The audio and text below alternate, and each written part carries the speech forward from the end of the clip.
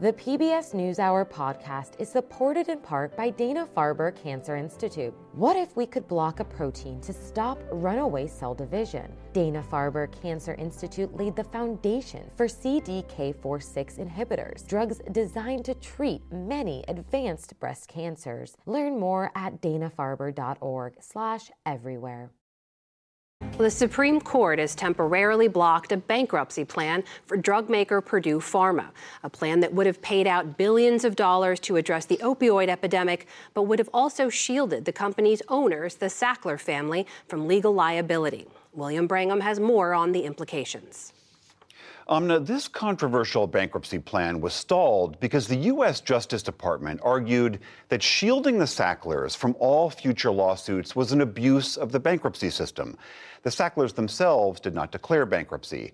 But that delay means that at least $6 billion in relief is not going to communities all over the country to help them address the addiction and overdose crisis.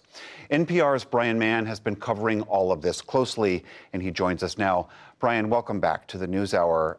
We thought this was a settled issue. Several judges had signed off on this. So help us understand what happened at the Supreme Court yesterday. Yeah, this surprised a lot of legal experts that the Supreme Court was willing to take this on.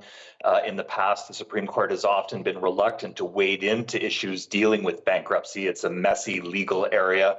But the Department of Justice, the DOJ, had repeatedly made strong legal arguments that what was happening here would create a kind of roadmap where more and more non-bankrupt companies, very wealthy individuals like the Sacklers, could begin using the really awesome power of bankruptcy to avoid accountability, to limit their liability. They would essentially pay in billions of dollars, as in this case, but in exchange be able to walk away free of all future civil claims. And the DOJ convinced enough justices to look at this that now we're going to see a full hearing in December. Is that a legitimate fear? I mean, are there examples of other companies that have done what they're talking about?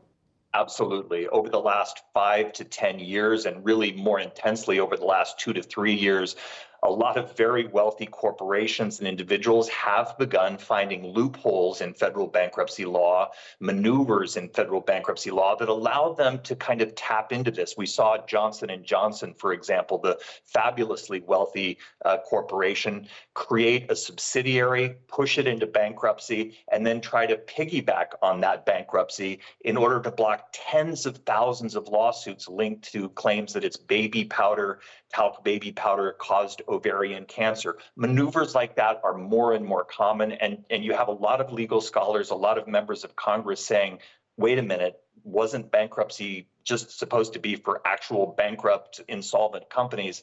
And now we see the Supreme Court saying, yeah, maybe this is a question we need to look at.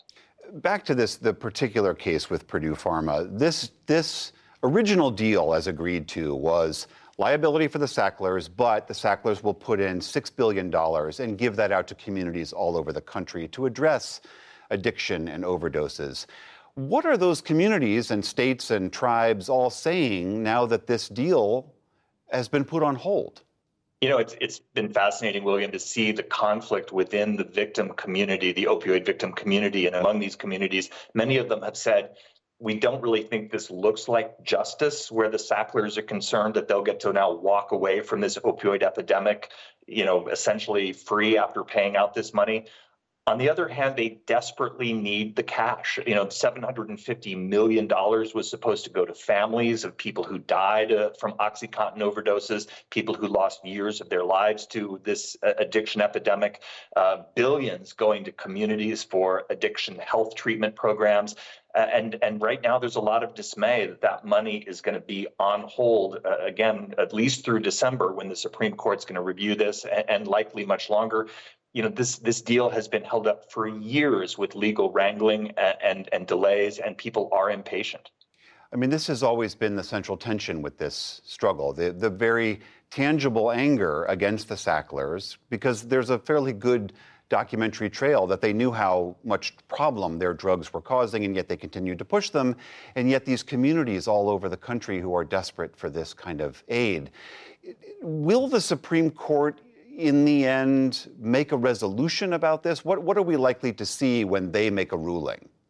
What we're likely to see is pretty big. This is really, in some ways, it could change the way justice works in America. Right now, a lot of people are using the really awesome power of bankruptcy that can force people to make settlements, force people to give up lawsuits. And again, usually that's reserved for bankrupt companies, insolvent individuals.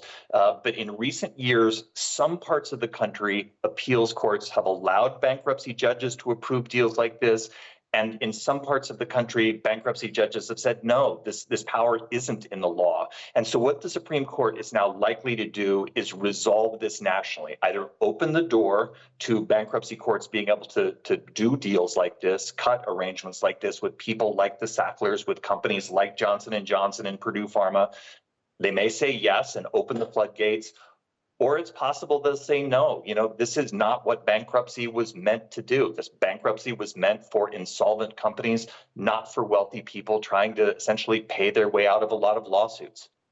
Brian Mann of National Public Radio, thank you so much, as always, for helping us get through this. Thank you, William.